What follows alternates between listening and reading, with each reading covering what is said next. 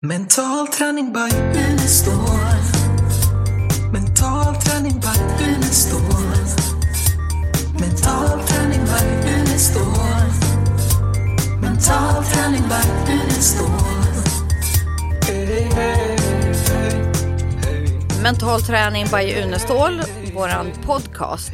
Nytt avsnitt, nya möjligheter. Ja, och idag ska vi prata självkontroll. Yes! Och naturligtvis är Malin Lake och Lars-Erik Unestål med här i studion. Det är bra att vi bestämmer alldeles innan vad vi ska prata om, för då blir det mer spontant. Så att vi har just bestämt att vi ska ta upp någonting som är intressant i den mentala träningen, och ett av de sakerna som brukar intressera mest, det är det här med självkontroll.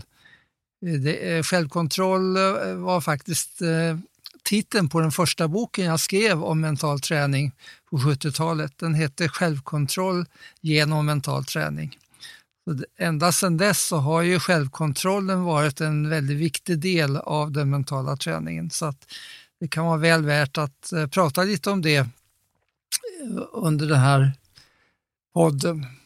Den boken har betytt mycket för mig, kan jag säga, under idrotten. Jag var väldigt impulsiv och temperamentsfull. Och självkontroll, när jag läste den boken och skaffa mig redskap för att kunna bryta när jag kom in i och blev alldeles för het på. Så jag hade det jag jobbade med rött ljus, tog ett djupt andetag och sa fokus för mig själv. För att bryta och kunna hitta tillbaka till en bra spänningsnivå. Så din bok betyder mycket för mig under min handbollskarriär. På vad sätt hade du nytta av det då i matcherna? Du var ju på elitnivån och också internationell nivå och var med om många spännande matcher. På vilket sätt påverkade det här dig i matcherna? Att kunna kontrollera spänningsnivån egentligen. Alltså jag ville så oerhört mycket och blev så intensivt in i spelet att då kunna hitta tillbaks till en lagom balans. Och det lärde jag mig med åren, liksom att bryta då och hitta tillbaks till en lagom spänning. Mm. Det här med självkontroll, det har ju intresserat många, och många säger att det är en av de viktigaste sakerna i livet. Inte minst på kriminologins sida.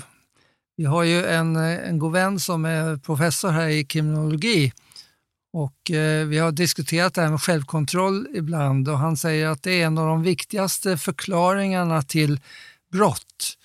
Det är det som man då kallar för självkontrollteorin eller situationell handlingsteori, där man menar att det är den bristande och låga självkontrollen som ligger bakom de flesta brott, och speciellt brott som då är situationsförankrade och som bara händer. Så det är ett område där man har betonat vikten av att bygga upp självkontrollen väldigt mycket. Du tänker på är att man blir alldeles för impulsiv, eller? Ja. Du blir impulsiv och så liksom tappar du självkontrollen och bara gör saker random. Ja, mycket av det har ju att göra med att man väljer en omedelbar tillfredsställelse istället för att sikta på tänka efter, fundera och bli medveten om riskerna, och sen tar man andra beslut. Det här klassiska experimentet som det talas mycket om sista året, därför att man har följt upp det nu efter vad kan det vara, 30 år. Det här marshmallow-experimentet som alla känner till idag. Det säger en hel del, därför att där fick ju barnen välja på att få en marshmallow på en gång eller att vänta 20 minuter och få 2 stycken.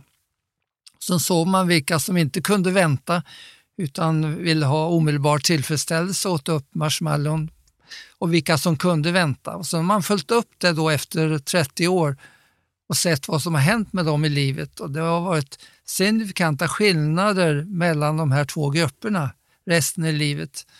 Så att man har mer och mer förstått hur det här med självkontroll, hur viktigt det är att lära in det tidigt, för det kommer att påverka resten av livet. Jag såg för ett tag sedan att man till och med försökte förklara det här med barn, ungdomar, kriminella ungdomar i utsatta områden. Att det också hade med att man föredrog då den här omedelbara tillfredsställelsen med snabba pengar och istället för att välja den här vägen där man långsiktigt då bygger upp ett liv där man tjänar pengar på rätt sätt och så vidare. Och det är ju då ganska intressant, för att vi talar ju mycket om att om de bara får alternativ att gå i skolan och få ett Svenssonliv, så kommer de att välja det. Men utifrån den här teorin kommer de inte att välja det. Därför att den här omedelbara tillfredsställelsen av sina behov är viktigare om man har låg självkontroll. Så att det här går in i nästan allt vad vi gör. Och där är det också intressant, för att varför nästan alla människor har en bristande självkontroll. Det beror ju på att vad man översatte självkontrollen med tidigare, det står fortfarande i ordböcker då, att självkontroll har med vilja att göra. Att vara viljestark, det var detsamma som självkontroll. Och viljan har ju i stort sett försvunnit ur både psykologin och den mentala träningen. Och vi har ersatt den med andra saker, med motivation, och vi har ersatt den med andra kontrollsystem som vi kanske kommer att prata om redan nu, eller också om vi inte hinner med det i kommande poddar. Det här med att vi jobbar med bilder som styrmedel. Vi jobbar med triggers istället för det vi kallar för viljan. För att vi alla av oss känner ju till att viljan är väldigt begränsad. Om det vore så att vi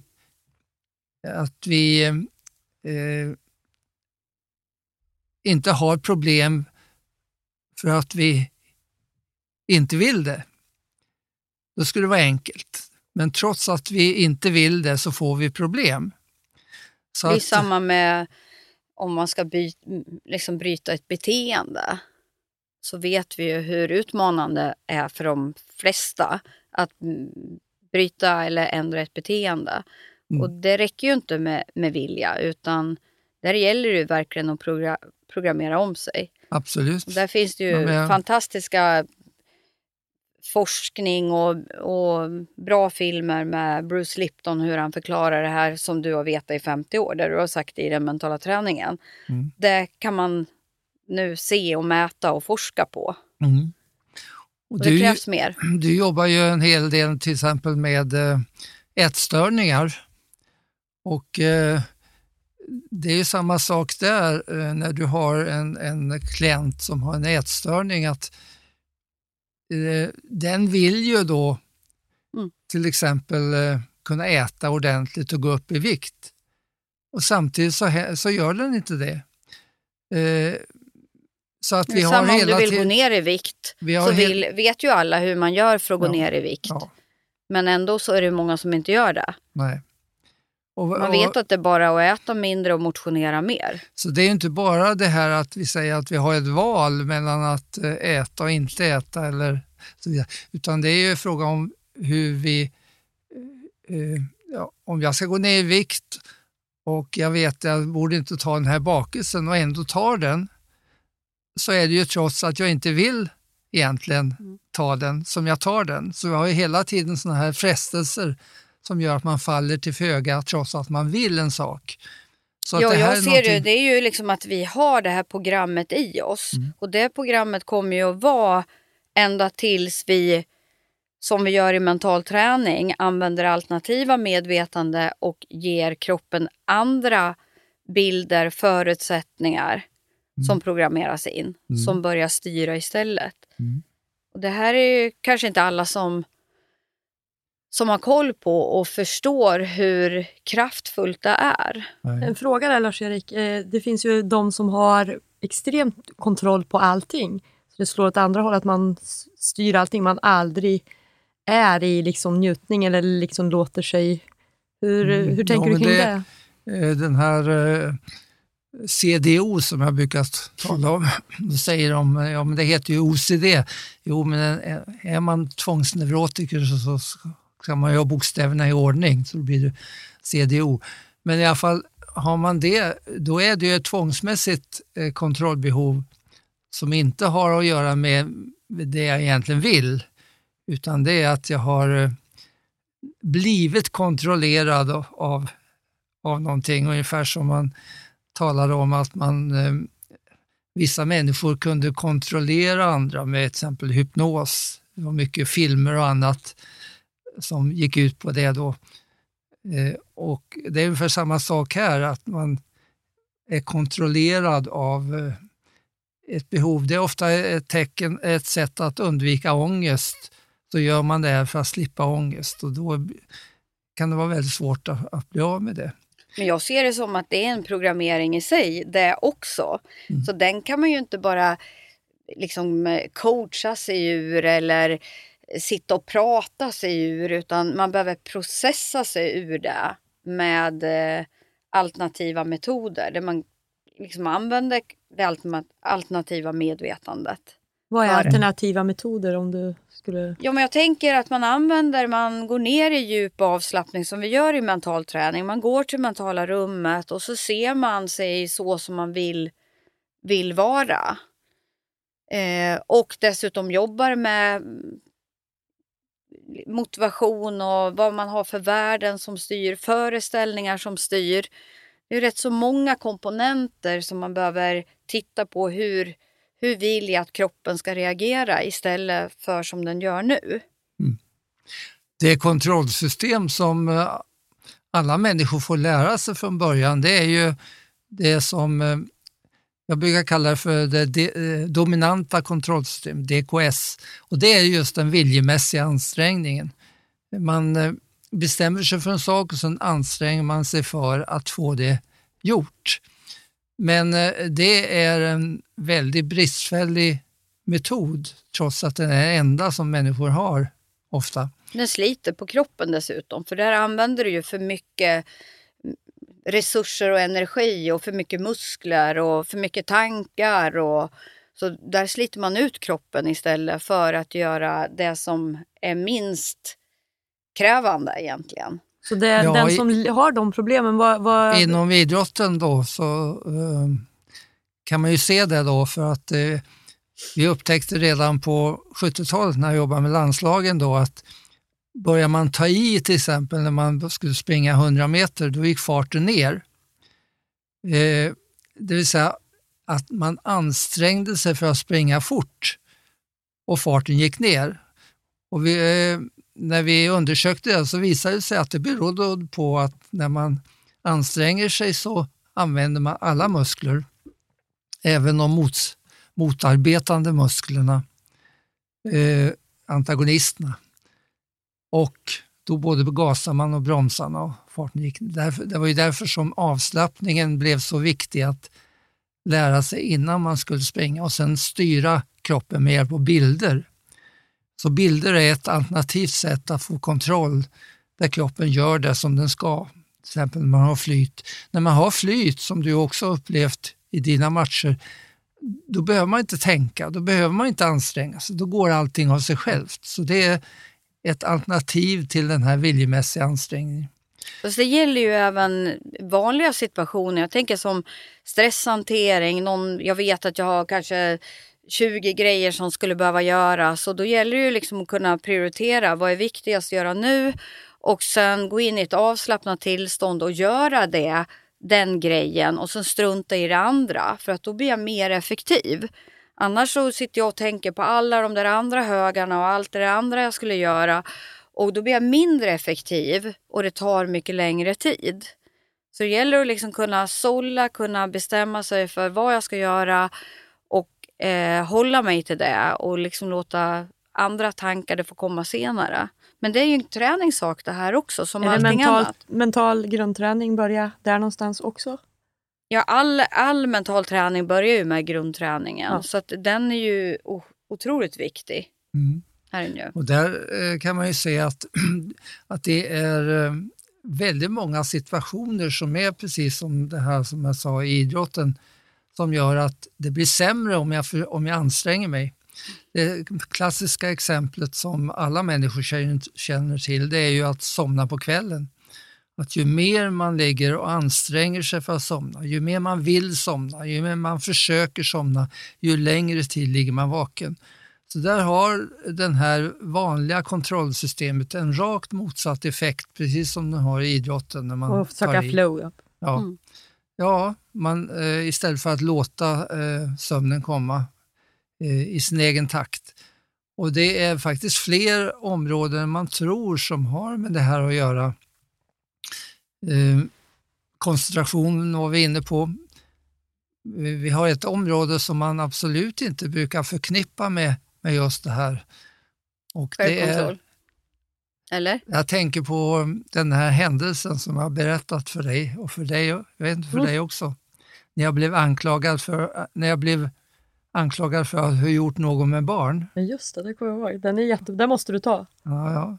Jo, jag var nere det har vi berättat. Du ser så frågande ut. Nej, jag är inte det minsta förvånad. Du har ju så många barn så jag är inte det minsta men i det här fallet var jag... Den här fallet var han oskyldig. I det här fallet var jag oskyldig. Jaha, okay. Jo, jag var nere i Västergötland och skulle prata för SISU, den här idrottsorganisationen.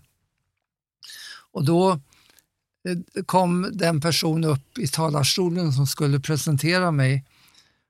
Och sen börjar han med att säga: jag har ett viktigt meddelande.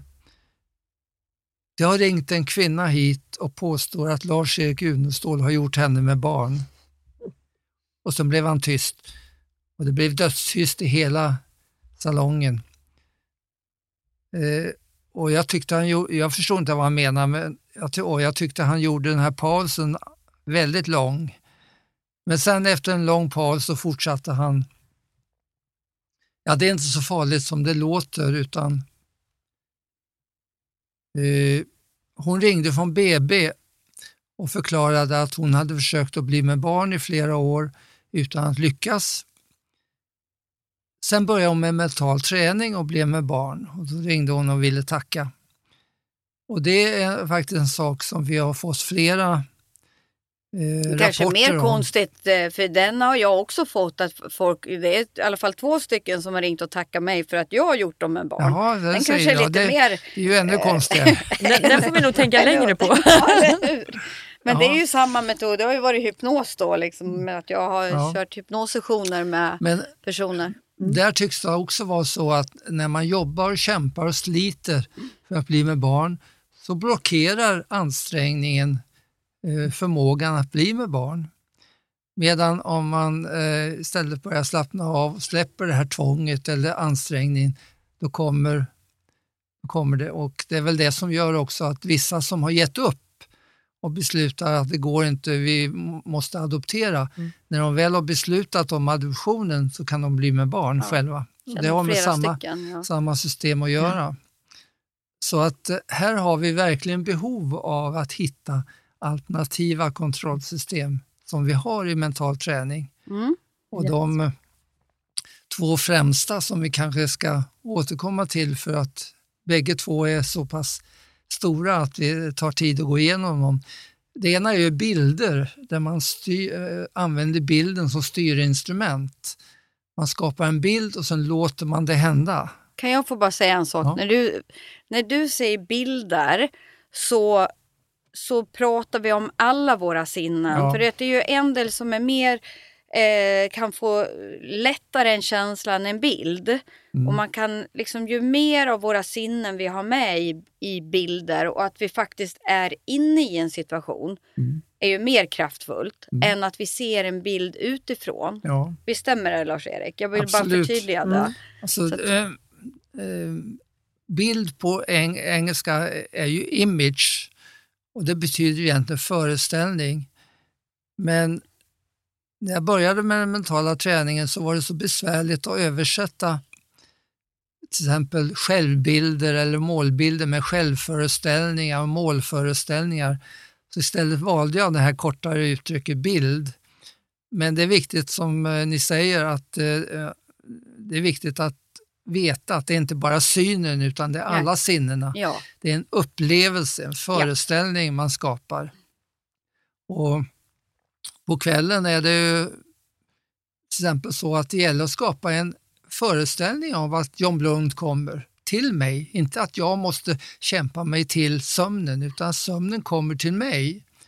Och det kan man göra på många olika sätt. Ett sätt är ju med de triggers som många människor använder då. Där de gör någonting för att få sömnen att komma.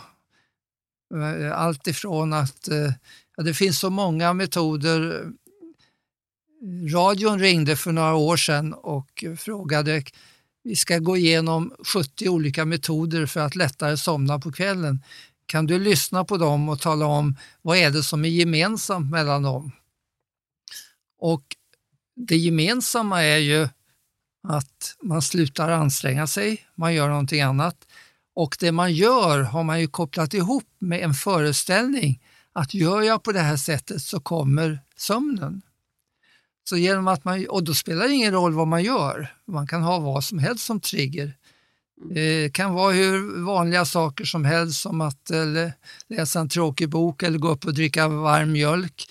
Eller det kan vara väldigt konstiga saker som en person som sa att jag ställer mig på huvudet och står kvar i den ställningen till dess att somna och rasa ner i sängen. Och det är ju mer ovanligt. Men Det verkar väldigt ovanligt. Kan inte du beskriva ordentligt vad en trigger är? För det är kanske inte alla som vet det som lyssnar nu här. En trigger är någonting som jag gör som har en koppling till det som jag vill ska hända men som jag inte kan åstadkomma viljemässigt. Utan genom att gå vägen över triggern så får jag det att komma på ett annat sätt än genom viljan. Jag kan ta ett exempel från ditt område, Malin. Vi kan ju ta mitt exempel som jag hade för att bryta. Jag hade ju för alla 3 sinnena egentligen, för jag hade ju rött ljus som jag såg framför mig. Jag tog ett djupt andetag som är känslan och sen sa jag ju för mig själv fokus. Och då jobbade jag ju både med alla 3 för att verkligen förstärka och bryta det här och sätta det ordentligt. För om man anknyter till det som vi kanske var inne på förra gången, jag kommer inte ihåg om vi kom in på flow förra gången. Nej, det tror jag inte. Det gjorde vi inte. Men flyt är ju ett slags hypnotiskt tillstånd som gör att man kan inte åstadkomma flyt viljemässigt. Och det var ju det som, när jag började jobba med landslagen så frågade jag första gången, hur ofta har ni flyt? Och då sa de, ja, tyvärr inte tillräckligt ofta. Jag vill ha det varje gång men tyvärr kommer det ganska sällan. Och jag vet inte om när det kommer. Och när det kommer kan det försvinna lika fort.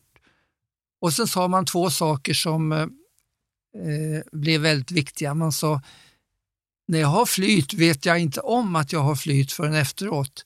Och om jag blir medveten om att jag har flyt så försvinner det. Så här hade vi alltså någonting som man inte kunde framkalla viljemässigt och som man inte visste hur man skulle kunna åstadkomma. Och då när du frågar mig, Helene, om det så kan jag ju säga då att det vanliga är ju då, om man ska lära en idrottare att få kontroll över sitt flyt, det är ju då att i sitt mentala rum där man är i ett slags självhypnotiskt tillstånd så går man tillbaka till ett tidigare upplevelse där man har haft flyt. Och när man går tillbaka i det tillståndet i det mentala rummet, då är det inte ett intellektuellt minne som kommer utan då är det ett upplevelseminne. Jag upplever att jag är där igen och jag upplever den känsla jag hade då när jag hade flyt. Då har man innan man gör det bestämt vad ska jag ha som trigger. Och då brukar man välja någonting som är alldeles innan man ska prestera i idrott. Det kan vara att man ställer fötterna i ordning om man tar golf. Eller det kan vara som Annika Sörenstam, att man trycker till på klubban innan man ska slå. Det spelar ingen roll vad man väljer. Sen kopplar man då det som man har valt som trigger till det här tillståndet som man upplever i det mentala rummet. Och då skapas en vanlig betingning, en koppling i huvudet mellan det jag gör och att få flytet att komma. Och då behöver jag inte anstränga mig. Jag behöver inte tänka på ens, utan det här kommer, så fort jag gör det här så kommer det som jag vill ha. Och vi kan väl säga, när det gäller trigger så har vi är fullproppade med trigger. Alltså det är kanske en 80-90% av det vi gör varje dag kan man säga är triggers. Inprogrammerade saker. Jag menar, är jag ute och kör bil och det blir rött, ja då är det klart att jag bromsar och stannar. Oj, du brukar köra då, Lars. Du brukar köra när det är rött istället. Men alltså, för det mesta så brukar man bromsa och stanna. Det är liksom en sån här inprogrammerad trigger. Så vi har ju det, vi gör ju det väldigt mycket, men vi kan göra det medvetet också med saker som vi vill ha. Jo, och väldigt många triggers som människor har då har fått inprogrammerade, de är ju negativa. Ja, man blir irriterad när man träffar en viss människa eller någon säger en viss sak och så vidare. Så vi har kopplingar hela tiden, positiva och negativa. Man hör en låt, det kan ju vara ett adjektivt med att man hör en låt och förknippar till en känsla till det var då vi gifte oss och den här låten spelades. Och det finns ju så många olika sätt att hamna i det. Ja, och där är det viktigt att säga också att har vi negativa triggers så kan vi ju faktiskt programmera om dem i mentala rummet så att de negativa försvinner när vi väl blir medvetna om dem och göra en ny koppling med det vi vill ha istället. Ja, visst. Jag kommer ihåg en gång när man klagade över, jag har en energibudget som jag jobbar med och där finns då på utgiftssidan så finns det här med energitjuvar. Ja. Och då var det några som tog upp då hur det här med några på jobbet alltid tog energi från dem. Och jag frågar dem, vill ni ha det så? Nej, men jag kan ju inte hjälpa att när jag träffar den personen så blir jag irriterad och tappar energi och så. Ja, men det är klart du kan göra någonting åt. Ja, men det har ju med den andra att göra. Ja, men gör så här då. Sen fick de gå ner i det mentala rummet. Och så skapade jag en bild av den här energitjuven. Där den där tjuven såg väldigt rolig ut. Roliga kläder och lång näsa och långa öron och så vidare. Så att de började skratta när de såg den här energitjuven. Och det fick de göra ett par gånger. Sen sa de, nu när jag träffar den personen så tar den inte energi längre. Jag kan inte hålla mig för skratt nästan. Jag försöker dämpa mig, men jag får en glad känsla när jag träffar den personen. Så att det finns många knep för att få bort såna här negativa kopplingar vi har till olika situationer och som vi inte viljemässigt kan komma åt. Men hur tänker du på, jag tänker på självkontroll nu då. Är det att du är avspänd effektiv eller alltså att det är avspänd att du liksom använder kroppen på bästa möjliga vis och är i nuet, eller hur vill du definiera självkontroll? Självkontroll har ju att göra med att de flesta människor vill ju ha ett bra liv och vill ju välja de saker som leder dem till ett bra liv och göra de valen. Men har man inte självkontroll så styrs man av andra saker än en önskan om att få ett bra liv. Och då jobbar man ofta mot sig själv, man väljer fel, som vi sa nu, man tar impulsivt någonting som visar sig fel i längden och så vidare. Så att man får aldrig den här möjligheten att styra sig mot de mål som man vill ha i livet genom att man inte har den här kontrollen över vägarna dit. Så att därför går det här in, kan man säga, på nästan alla områden i livet. Och tar man en sån sak som till exempel negativa tankar kan vi ta. I början av den mentala träningen så kom ju människor och sa, mental träning, är det samma sak som positivt tankande? Nej, så det är inte samma sak. Det finns ju med, men det är bara en del. Ja, vad skönt, sa de, för jag är så trött på det här med positivt tänkande. Det skrivs så många böcker om det från USA och jag får dåligt samvete varje gång jag får en negativ tanke. För jag vet ju att här borde jag inte tänka. Men jag kan inte göra någonting åt det. Och när jag försöker bekämpa den här tanken, då kommer den ännu oftare. Så vad ska jag göra åt det? Ja, det är klart, alla vill ju ha positiva tankar. Jag frågade människor i ett experiment som fick välja mellan positiva och negativa tankar och då valde alla på de positiva. Men sen frågade jag, vilken av de här fångar din hjärna lättast? Och då valde man den negativa. Så att det var alltså så att de negativa tankarna, de jag inte ville ha, de fångade mig ännu mer än de positiva. Och då sitter ju många människor fast. Man får dåligt samvete för att man inte kan tänka så som man skulle vilja och så vidare. Och en del blir nästan arga på det här med positivt tänkande. För säger, det är klart att jag vill ha det, men jag kan väl inte hjälpa vilka tankar som kommer in i mitt huvud. De kommer ju bara. Och jag får ofta tankar jag inte vill ha. Så därför har det varit väldigt viktigt att inte gå ut med positivt tänkande utan att visa hur får jag kontroll över mina tankar. Och en av många sätt är ju det här att jag slutar kämpa emot. Precis, om jag slutar anstränga mig att somna så kommer sömnen. Om jag slutar anstränga mig för att inte få negativa tankar slutar de att komma. Men så länge jag anstränger mig så kommer de oftare. Det har en helt motsatt effekt. Det är många studier som har visat det. Istället så låter jag dem komma. Jag har en metod som heter, eller en princip som heter ORCA. Observera, registrera, konstatera och acceptera, men inte värdera och reagera. Så i det här fallet så låter jag den här tanken komma, men jag tar inte emot den. Jag har ingen mottagare för den. För det är inte tanken som är negativ, utan det är ju min känsla jag får när jag får den tanken. Och hur du reagerar på den. Ja, och kan jag skära av kopplingen mellan tanken och känslan, ja då är inte tanken negativ längre. Den får komma, den är helt neutral, jag tittar på den. Jag säger, jag har inte tid med dig, nu får du gå. Och sen går den.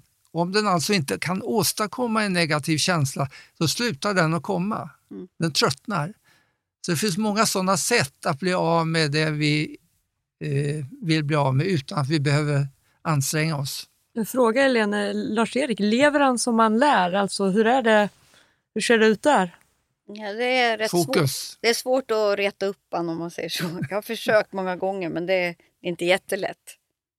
Han är kolugn. Du hade något om men Ryssland. ibland om man har liksom lite sådär småtråkigt så kan det vara kul att få lite action. Men det är inte jätteenkelt. Du hade något om Ryssland. Ja, precis. Jag tänkte på självkontroll. Men jag hade en grej före. För det är ju så här. Jag tänkte på, det finns ju en del när man pratar om positiva och negativa tankar. Att en del tror att mental träning har bara att göra att man ska vara så himla positiv. Och att man inte får vara ledsen och arg och liksom så. Det stämmer ju inte. För det är ju liksom mer att man kan programmera sig så att man hinner distansera sig och få perspektiv på tillvaron om jag använder mental träning. Så att jag kan ta bättre beslut och bestämma även hur jag ska liksom hantera situationen.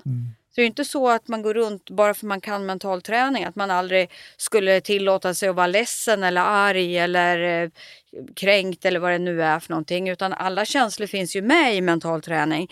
Men med mental träning så blir det lättare att hantera det och faktiskt bli mer distanserad. Ja, och framförallt att använda känslorna för att utvecklas och nå mina mål. Men så länge känslorna ställer hinder i vägen för det jag vill, det är då vi jobbar med att få bort de känslorna. För det får vi ju prata om det här med självkänsla och självbild och vid något tillfälle också. Det kanske blir nästa gång, inte vet jag. Men för det är ju också viktigt att veta, för där har vi ju verkliga hinder i vägen för att nå våra mål. Om du har en liksom orättvis självbild och självkänsla. Absolut. Och den går inte heller att prata bort. Nej. Det börjar bli dags att rulla av. Vi vill ha Ryssland innan. Ryssland? Nej, Ja men det, ja, kan men vi jag ta tänkte, nästa gång. nej men varför då? Det är klart de ska få höra Rysslandsresan, för den är ju både rolig och visar faktiskt en hel del på självkontroll. Jag hade inte kommit så långt då, så att jag hade inte självkontroll, men du hade det, Lars-Erik. Och det var ju så att det var en kongress i Ryssland, eller hur? Visst var det Lars-Erik? Ja, i Sankt Petersburg. Och då hade Lars-Erik en Kalle Anka-buss, brukar jag kalla den. Han hade ju en dröm att han har ju så här multitasking, att man ska kunna använda en sak till flera grejer. Så han hade en dröm om att ha en stor sån här, som en länsbuss, som han både kunde föreläsa i. Att man kunde sitta i bussen och så stod han längst fram och kunde hålla föreläsningar. Och sen på kvällen... Man kunde sova i den också. Ja, så kunde man ju... Då fällde man bara... Dusch. Ja, då gick det att fälla ner, så kunde man sova i bussen. Och det var dusch och kök och lite av varje. Så den ska vi åka till Ryssland med. Ett gäng SLH-are var det ju. Jag hade alla mina 3 barn med mig. Och min grannes dotter var med också. Anna. Och vi trodde ju att den här bussen var helt fantastisk fin och bra. Det var den också. Så Micke kom ju med den gick ju sönder innan vi ens hann komma på båten. Så då var det ju något fel koka och i Västerås någonstans. Och vi stod och väntade på biljetterna och Lars-Erik kom inte och båten höll nästan på att gå. Vi fick springa på innan liksom det var faktiskt Estonia vi åkte med. 2 veckor innan, 2 veckor innan katastrofen. Ja, men vi kommer på den där och så ska vi åka då genom hela Finland och vilka länder var det? Nej, Estland. Ja, och efter ett tag så skulle vi tanka och då visade det sig att hela bussen det fanns inga oljepackningar. Så då hamnade vi mitt i ingenstans. Och fick någon att klippa och göra såna här packningar så att oljan skulle stanna kvar. Och sen åkte vi vidare och sen ja, det är ju så många episoder med den här bussen så det fanns ju liksom ingen mat efter vägen, så vi höll ju på att svälta ihjäl. Det fanns ju bara så här muggliga korvar att köpa. Och sen... det får vi ta en annan gång. Men Lars-Erik, vi skulle in på Goodwill Games. Det är en av historierna i alla fall. Och då hade vi inga biljetter, visst var det väl så? Ja. Vi hade inga biljetter, men Lars-Erik han var rätt så målinriktad. Så han åkte fram till en stor grind och så... jag vet inte vad han sa, någonting på ryska i alla fall. Och vi satt i bussen och vi fattade ingenting. Och de öppnade grindarna och han skulle köra in. Och då blev han lite ivrig eftersom vi inte hade några biljetter som inte skulle ångra sig. Kom vi på senare. Så då körde han in i grinden liksom på ena sidan. Och skrapade upp hela bussen. Och när jag kom ut liksom och skulle... Alltså jag hade ingen självkontroll då, kan jag säga. Jag var gråtfärdig och alldeles förstörd och... Alla var helt i chock. Lars-Erik han bara körde och var helt behärskad. Sa inte ett ord. Och jag går ut och tittar hur det ser ut med bussen. Och då hade han ju haft den någonstans i Polen kanske. Och byggt om, ja. Och byggt om den och lagt på liksom någon tunnare plåt. Så när jag kommer ut då har hela bussen revat upp sig 1 meter som en konservburk. På hela ena sidan ungefär 3-4 meter. Att du vet, jag höll ju på att flippa ur fullständigt. Så jag fick ju rulla tillbaks hela den här och packa hela bussen med silvertejp. Och Lars-Erik, jag var ju helt förstörd. Och han bara satt kolugn vid ratten och bara sa, ja, vad gör det om 100 år? Jo, men det här med vad gör det om 100 år, det är faktiskt rätt bra. För det ger perspektiv på tillvaron. Alltså. Och man får ju titta på det som händer. Är det så att det stör eller förstör de mål man har, i det här fallet spelar det ingen roll att bussen blev så. Vi nådde ju våra mål i alla fall. Så att, man får ju ha perspektiv då på vad som är allvarligt eller vad som är viktigt eller inte utifrån målen. Och just det här att välja saker som är viktiga i livet, det har med en sak som vi får komma tillbaka till ett annat program, nämligen att det som är viktigt, det är det som för fram till mina mål. Att det alltid ska vara kriteriet på när man bedömer om någonting är viktigt eller inte. Och då är det ingen idé att haka upp sig på saker som egentligen inte är så viktiga. Det programmet ser jag fram emot. Dags att börja avrunda, eller vad säger ni? Ja, tiden går ju fort. Ja, då ska du säga någon e-mail igen nu? Ja, e-mail elene@elene.nu. Om ni har frågor eller funderingar eller förslag eller någonting sånt. Lars-Erik, har du något mer innan vi stänger? Nej, jag ser fram emot kommentarer och frågor som vi kan använda i fortsättningen. Verkligen. Då säger vi hej då till er alla lyssnare och vi är jättetacksamma och glada om ni lyssnar även det här avsnittet. Och som Lars-Erik säger, vad gör det om 100 år? Vad gör det om 100 år? Vi ses nästa vecka. Hej då. Hej då. Mental träning by Unestål. Mental träning by Unestål. Mental träning by Unestål. Mental träning by Unestål.